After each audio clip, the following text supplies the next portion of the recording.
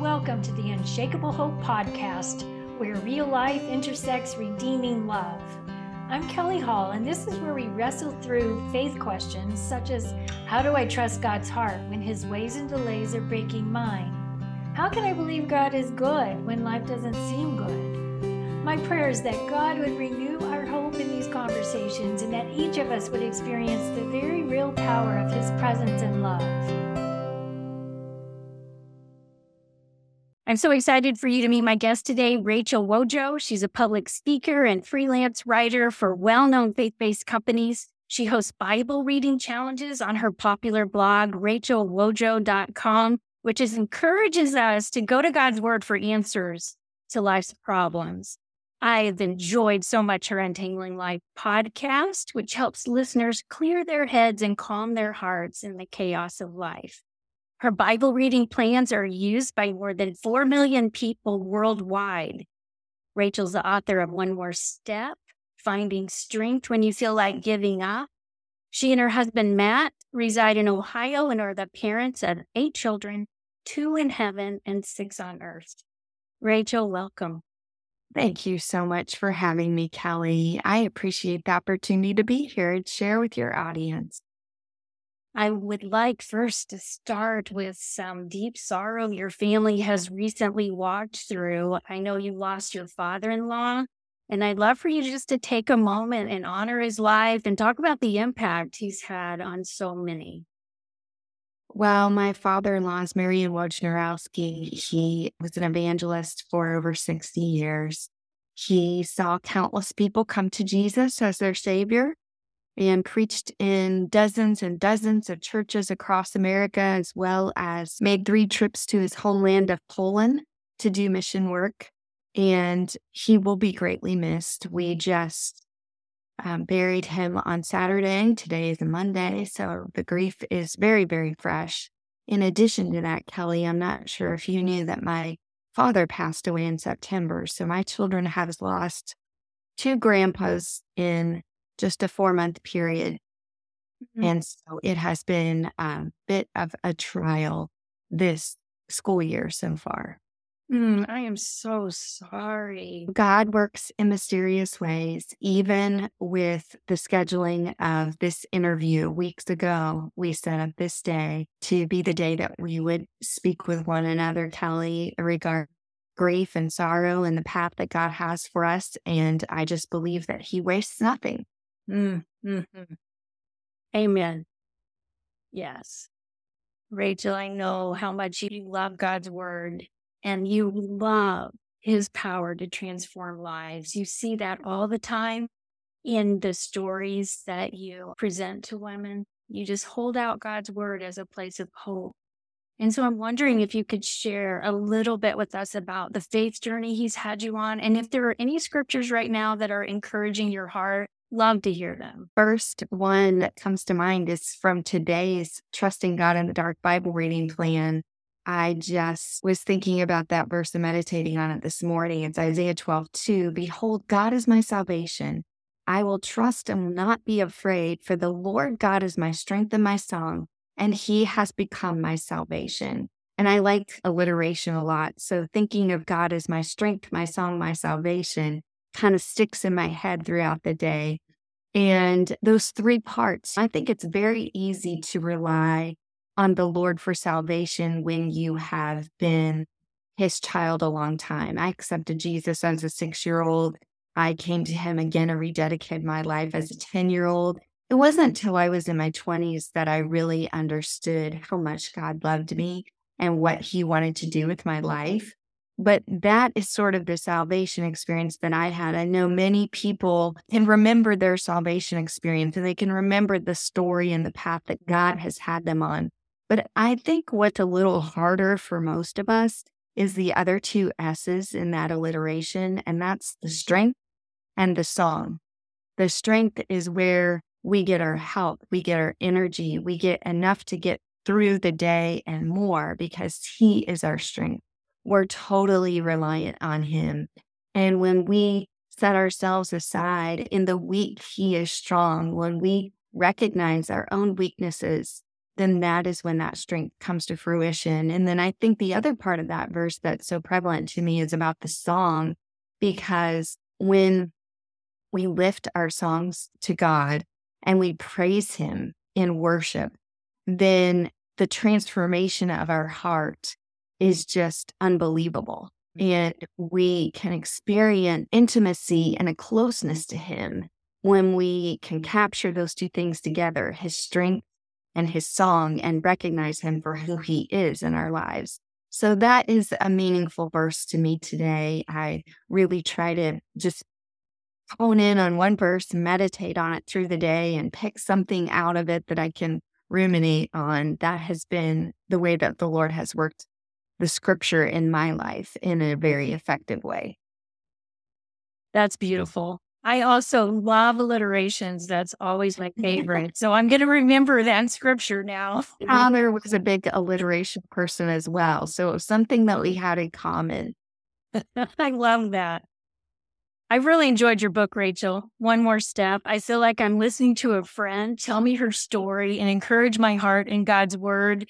Your subtitle is particularly telling. Finding strength when you feel like giving up. It's a book that gives hope to the weary, right? You need strength for that one next step. I'm wondering if you could take us back to your early story when you found yourself a single mom with this sweet daughter who had special needs, and share what you learned about the hope that only comes from wrestling through your heartache with the Lord. Yeah. I think that hope is such a volatile thing, and we don't necessarily recognize that we choose where we are placing our hope. We choose the resting place for our hope. And so many times I've seen people put their hope in things. If this situation will get better, or if I could just get a new car, or maybe it's not tangible things, but circumstances. And when we place our hope in things, we usually wind up being disappointed because they're temporary. They are temporal things. They're not going to last forever. The paint gets scratched up.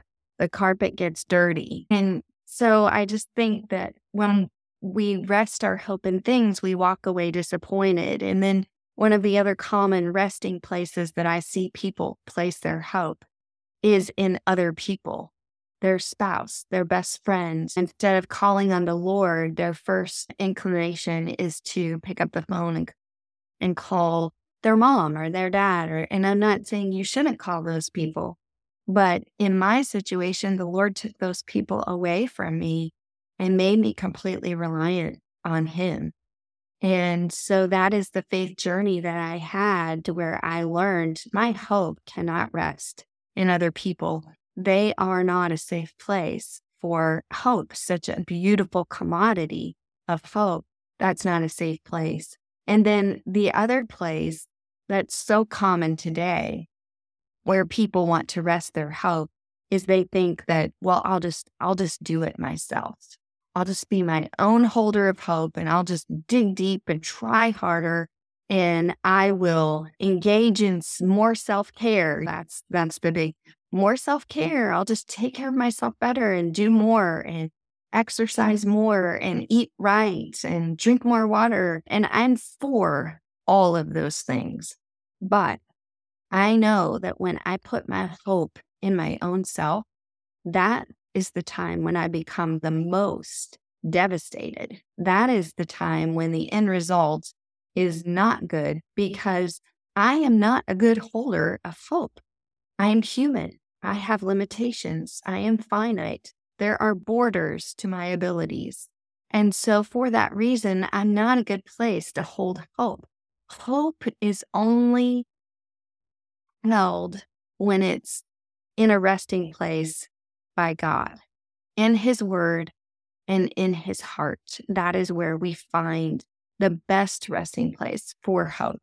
And so I had to learn that over the course of many, many, many years of walking with the Lord, to understand that this commodity of hope, where I am hoping, where I am trusting that will lead me into on a better path with strength, with song, with salvation, then I just believe that the Lord gives us that hope, and He is the only holder of that. So when He gives it to us, when we allow Him to be our resting place for hope, then we experience deliverance instead of disappointment, instead of discouragement, instead of devastation. In Him, we experience deliverance. The circumstances may not change, the situation may not change, but our strength and our energy is found in resting our hope in Him. I hope that answers your question. Yes, yes. One of the things I pray is, God, purify my hope. As we walk through hard times, that's what happens. That's what you just described, is He purifies where I find my hope. Good. Yes, the things of world are going to fall apart. The relationships in my life are not going to be exactly what I want them to be. Only God and only His word will I find an immovable, unshakable place. Put my hope. And so even as we deal with illnesses in our family's life and we don't know the outcome, we can't place our hope in a certain outcome. It can only be with open-handed surrender to the Lord. I always say, hold it up to Him. And when you hold it up to Him, hold it really loosely. I mean, do not grasp it and cling to it and offer it at the same time. Hold it up and hold it loosely.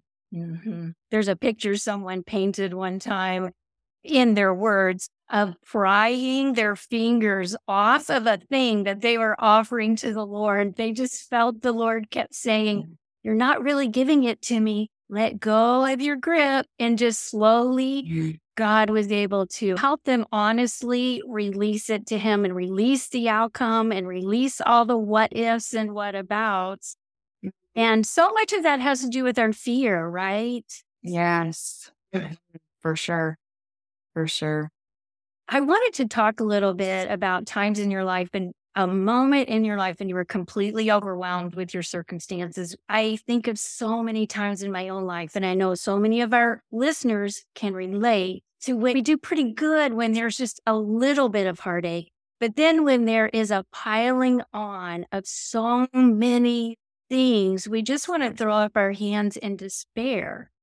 And so I wonder if you could take us back to a particular Mother's Day. It was the year you lost your mom. This was your first Mother's Day without your mom. You were getting ready for church, and your daughter Taylor had discovered a new trick. You could describe that to us, but really what we want to know is how did you find strength from the Lord in a place where you just wanted to throw up your hands in despair? Well, Taylor had a rare metabolic disorder called mucopolysaccharidosis. And this disease is neurologically degenerative. So children with this disease lose their skills piece by piece. And they often have creative ability because the neural pathways will find other resources as long as they're available. So the way the degeneration works is these byproducts are attached to the nerve endings. And when the nerve endings start to slow down, then the brain is automatically sort of rewired. Our brains are incredible the way they are designed to do that. And so until all the pathways are filled, the brain is constantly trying to change and rewire and make a different path to continue to make a skill work. This particular Mother's Day was very difficult because I was very close to my mom. Her birthday was May 10th, which sometimes fell Mother's Day as well.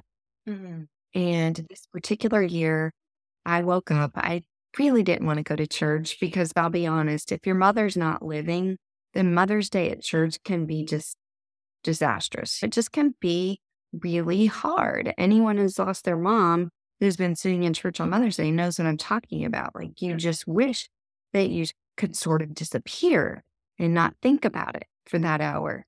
Right. And so I was up getting ready for church, and I heard Taylor and walked into her room, And during the night, she had started to develop this habit of putting her hand in her diaper. And this particular Mother's Day morning, I walked in, and every part of her room, her comforter, her walls, her windows, her body, her hair, everything had been touched with hands that had been in her diaper, and everything was covered in poop. It just was so overwhelming. I can't even describe how upset I was, because it wasn't having to just clean her up, or it was anger at the fact that she was losing her mind and losing her abilities. And I was mad at God. And I just thought, you could change this. Why don't you? Why does she have to suffer this way? And in that moment of overwhelm, I just could hardly even believe that God would use something like this to work in my life. And that was one of the days after that occasion was when I began to study Psalm 18, and it became my favorite psalm. And it is David's survival guide to being overwhelmed. And it's a fairly long psalm, so we don't have time in this podcast to go verse by verse like I like to do. But when I am overwhelmed, I cry to you, O Lord. And the entire chapter is about crying out to God and learning how to rely on Him when your circumstances are completely overwhelming and completely out of control. And I always say, when things are out of control, God is still in control. The truth is, we were never in control to begin with. We just sometimes think we are. Right. So that feeling of overwhelm still hits me today. I have not found victory over that as a milestone. I still have times when I'm overwhelmed. You can ask my husband. But I have learned how to grab onto the tools of God's word and His promises and prayer to walk me through those occasions of overwhelm. So if someone is out there listening today and you say, that's me, I'm in the overwhelmed category. It's just like a tsunami of things piled up. And I'm wondering, how in the world can God ever use this in my life? It's just such a mess. I just want to tell real quickly that years passed after that Mother's Day. I didn't have the nerve to even share with very many people what happened that day. Of course, my husband knew. And many years passed, and God began to move me into speaking and writing in a more profound way, in a more evident way. And even though it was a little slow going, there was one particular week that I was attending Bible study at my church. And the ladies at the Bible study table, one came in a little late, and she was so upset.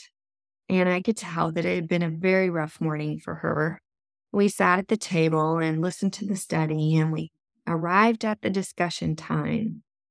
Someone asked her if she would like to share, and tears began to roll down her cheeks.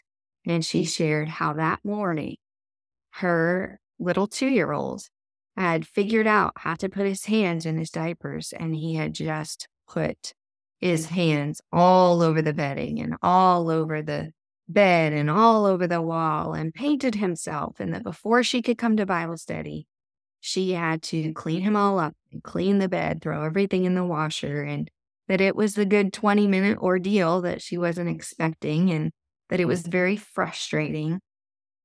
And I was able to tell her a little trick that I learned when Taylor was at that stage. I had to get just as creative as she was.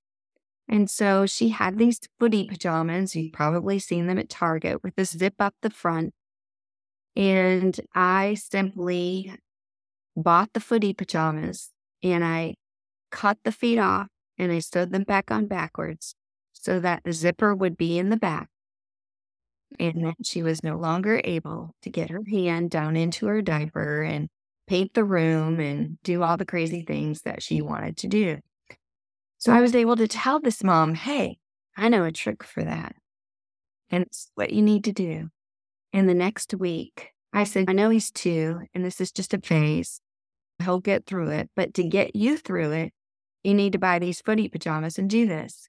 The next week she came in and she didn't say anything and I didn't say anything. And I wondered if she had even done it. But years later, 4 or 5 years later, she sent me a message on Facebook and she said, Rachel, I never told you, but I think you saved my life. You saved my sanity with that one little trick of telling me what to do with his pajamas, because I did it and it worked and it got me through such a hard time.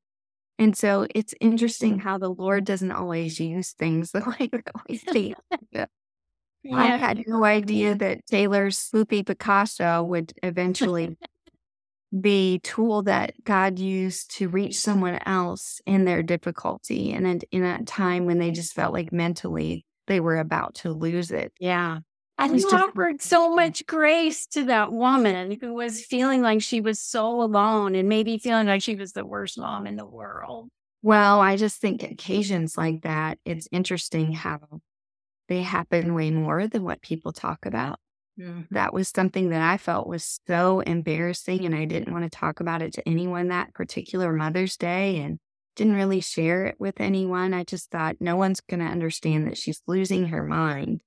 And I just think that God redeems things in our lives in ways that we can't imagine. But sometimes it does take years before we understand it. Yes. I wanted to step back into Psalm 18 for a minute, but first I want to share a verse that goes along with that too. Psalm 119, verse 81 from the New Living Translation says, I am worn out waiting for your rescue, but I have put my hope in your word. And that's what you described. That's good. Psalm 18 is also a place where I have found so much hope. We had 3 years where one of my twins, who is deaf and has many special needs and was angry, was suicidal and depressed. And as I prayed, God took me to Psalm 18, 16 through 19, and gave me that as a promise, where he says, and I'll summarize, I reach down from on high, and I pull her out of deep waters. I rescue her from things that are way too difficult for her. I rescue her because I delight in her and I love her. It filled my heart with so much peace to know God loved her and was fighting for her in ways that I couldn't. Yeah. And he loves you and is fighting for you in that same way. Yes. Yes. I love how God shows us his goodness in our hard stories and just blesses us with beautiful times where we see his faithfulness. And I wondered if you could just tell us a little bit about how God brought Matthew, your husband, and his daughter into your life. Yeah. So here I was, this place I never dreamed of being. I grew up in a Christian home, a Christian school, even went to Christian college and completed the circle by teaching in a Christian school. I married what at the time was called a preacher boy, and his dream was to be a youth pastor or a pastor. He had been candidating at several churches. And so that first year I was teaching in the Christian school and he was candidating. And at the end of that year, let's see, I believe it was 3 or 4 years. I lost track. So many years had passed. I discovered that he had been having an affair. And so I wound up as a single mom of a special needs child, divorced, a label that I never thought I would carry. The Lord knew. The Lord knew the path. The Lord knew that I couldn't control someone else's choices. He knew all of that. And so he brought Matt and his daughter Tiffany into my life and just such a miraculous way. And then on top of that, what I didn't know at the time, God brought him into my life. And then here he is, a nurse with a pre-med degree. He has so much medical experience. And it was like God was giving me my own in-house medical team. His daughter, Tiffany, after growing up, became a PA, a physician associate. And so The two of them were like my in-house medical staff for many years as I cared for Taylor. And I just think only God could prepare us in that way. When we met, we didn't have a diagnosis for Taylor. And so it was sometime after Matt and I met and God brought his daughter into my life that we discovered Taylor's actual diagnosis of MPS. I just am so grateful. I don't know where I would be without my husband. He is the love of my life. We've been married for 22 years and almost 23 here. And we always tell people that you have two choices when God plants these circumstances and situations in your life that you didn't ask for. In our situation, it was right away. Right away in the first year of our marriage, my mom passed away from leukemia. My uncle passed away. Matt's grandfather passed away, all within just a short amount of time. Wasn't even the first year. And then shortly after the first year, we received Taylor's diagnosis of terminal disease, neurologically degenerative. And so it was not easy by any means. You have a choice when those hard things come, whether you're going to turn to one another or turn away from one another, whether you're going to unite in the efforts or argue and fight and struggle. And we just decided that we would allow all those circumstances to tether us to Jesus and to one another. And I'm so thankful that we did, because our marriage is such a huge blessing in my life. Yes, both of you allowed the disappointment in your life to drive you deeper into God's heart and closer to each other in situations that could have destroyed your marriage. We see so many families with special needs children who really, really struggle with their marriages because life is so critical and decision-making is so difficult when you have a special needs child. And you have to choose how to handle those decisions. And it can be very conflicting, very conflicting. Grief is handled differently by everyone. Processing grief is unique to the individual. It's unique to the situation. And no two people process grief in the same way. Yeah. And accepting that can sometimes be a challenge in marriages. I'm just so grateful for Matthew. My Matthew, I call him, most people call him Matt. I'm so grateful for him. He is my rock beside the rock, is what I often call him. Oh, I like that. Well, I'd like to talk about a time in your life when, and I guess I would describe this as something we all deal with when we have had a piling on of difficulties. And so we think we're breaking through, but then suddenly we realize we're not. And there's an additional piling on and additional losses. I know there was a time in your life when you fought so hard for Taylor, for every single thing she accomplished. You were always fighting for her to give her what she needed, the tools she needed. And then one day, with all your effort and all your prayer, you noticed that she was losing skills. And that's what led you to that heartbreaking diagnosis of MPS. And then there came a point when you had to surrender your dream of Taylor walking across the stage for her high school graduation. As you look at these moments in your life when you're having to surrender some broken dreams to the Lord, some unmet expectations, and you're dealing with additional losses, I love for you to talk about how God sustained you and can sustain us as we process things like this. I just remember, Kelly, that I know for some people saying, well, my special needs child is not going to graduate. For some people, that is not a big deal. But for me, it was this little coveted dream that she would defy the odds when the doctors have given you a prognosis of 10 to 15 years. And you think, okay, every day we get beyond 15 years is a blessing. So we're just going to make it all worthwhile. And the day that I had to surrender the dream of her graduating, it just came to the point to where I realized that she was no longer, for many years, she was a very happy little girl who just was so excited to go to school. and so excited to get on the bus. It was just part of her routine, and she had energy and she loved it.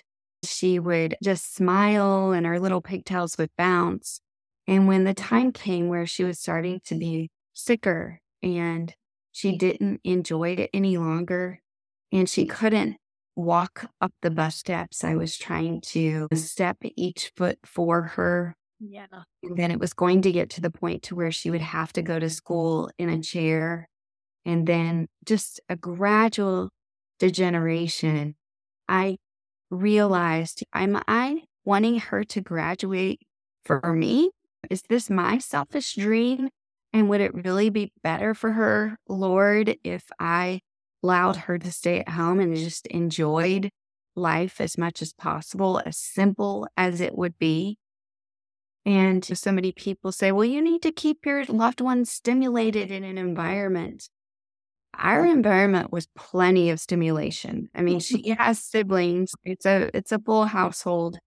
And so they were always loving on her, jumping in her bed, watching TV with her. There was a lot happening. And so it was the death of a dream for me, not a death of a dream for her. That's And a good distinction.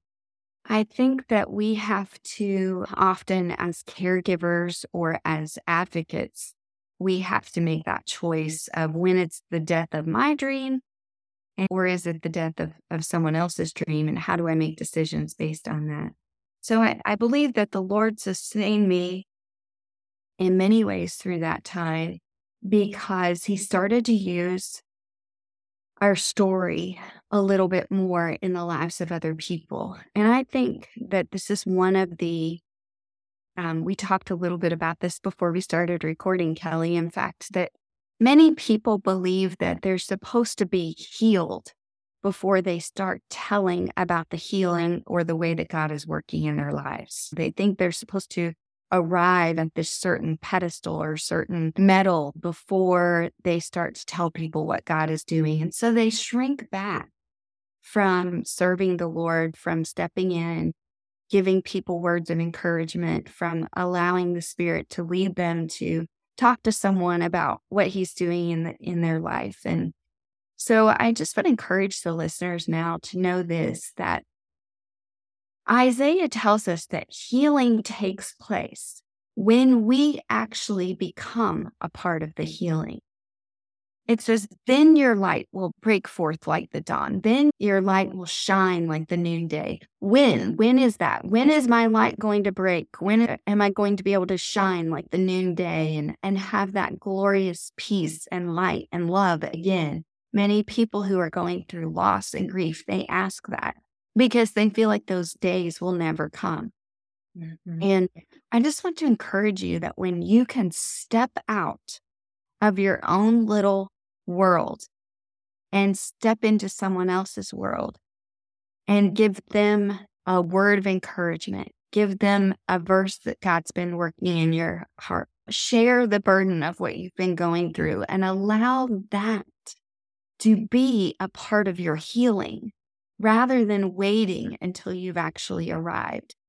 The way I saw the Lord do this in our lives was at the very first, not long after Taylor was diagnosed, one of the very first services afterwards was music. My husband and I were involved in the choir and orchestra at our church. And the music minister stood up, and such a man of God. He said, I just believe the Lord is working in some lives, and I want to hear your stories, and I want you to share your testimonies of how God's working. And so if you would email me those, I would appreciate it so much.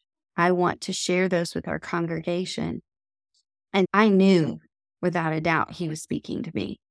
I mean, I was in the middle of a hot mess. We'd just gotten a diagnosis. I didn't want to go to church. I didn't want to read my Bible, but I knew that that word was for me. And so I emailed the pastor and told him, this is what we're going through. We just received this diagnosis. It's pure hell, honestly, on this earth, but God, and this is how God is working through this. Well, I didn't know, but he decided to take that story and that testimony and make it one of the highlights of our Christmas program. And during those 3 days or 4 days where we did a live Christmas program, and the church was filled up 3 times. 40 people came to know Christ as their Savior. Wow. And all of a sudden, I was like, then your healing will come as the noonday. Then the light comes on in your life. And I realized that all of this was so that I could point people to Jesus. It wasn't about me at all in the first place. Mm. And when that realization hit, and I realized that what I'm learning can be used to help other people grow closer to God, then it was just like the light bulb came on. And I realized that God always has a plan. He always has a path. And that sharing the hard is what brings healing. Mhm. Gosh, that's so true. I love how you connected that truth to that particular verse in Isaiah. I can remember so many times sharing my story in the middle of the unresolved issues and the hope it brought people. And people would say, you don't have time to minister to me. You have too much going on. And I would say, no, when I come alongside you, that heals my heart too. That's good. That's good. Yeah, it's part of the process. And I would just encourage anyone today. I think the first step of that is just making yourself vulnerable and being brave enough and humble enough to say, if God can use anything, he can use me. Oh, that's beautiful. Yes. I think one of the things about our stories, the way you teach and share, is that they're really unresolved. There's so much about it that's unresolved. We can't tie up our story with this beautiful red bow and say, yes, everything worked out perfectly and we are just swimming in grace.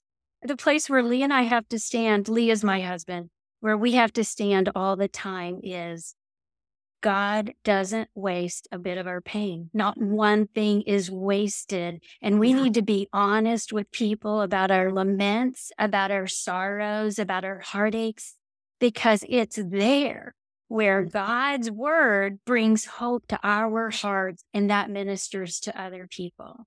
Yes, yes. That's so good. That's so good and so true. I know that you are so passionate about coming alongside women in your ministry. And so I'd love it if you could just share the resources you have for people who are hurting and heartbroken. And also, if there are any particular stories of redemption, of ways God has brought hope to women that really stands out, I'd love to hear that too. I think one of the most incredible things that came as a surprise or shock to me was when our precious Taylor passed away, because I had no idea how wide her story was reaching. I had no idea how many countries and how many people were impacted.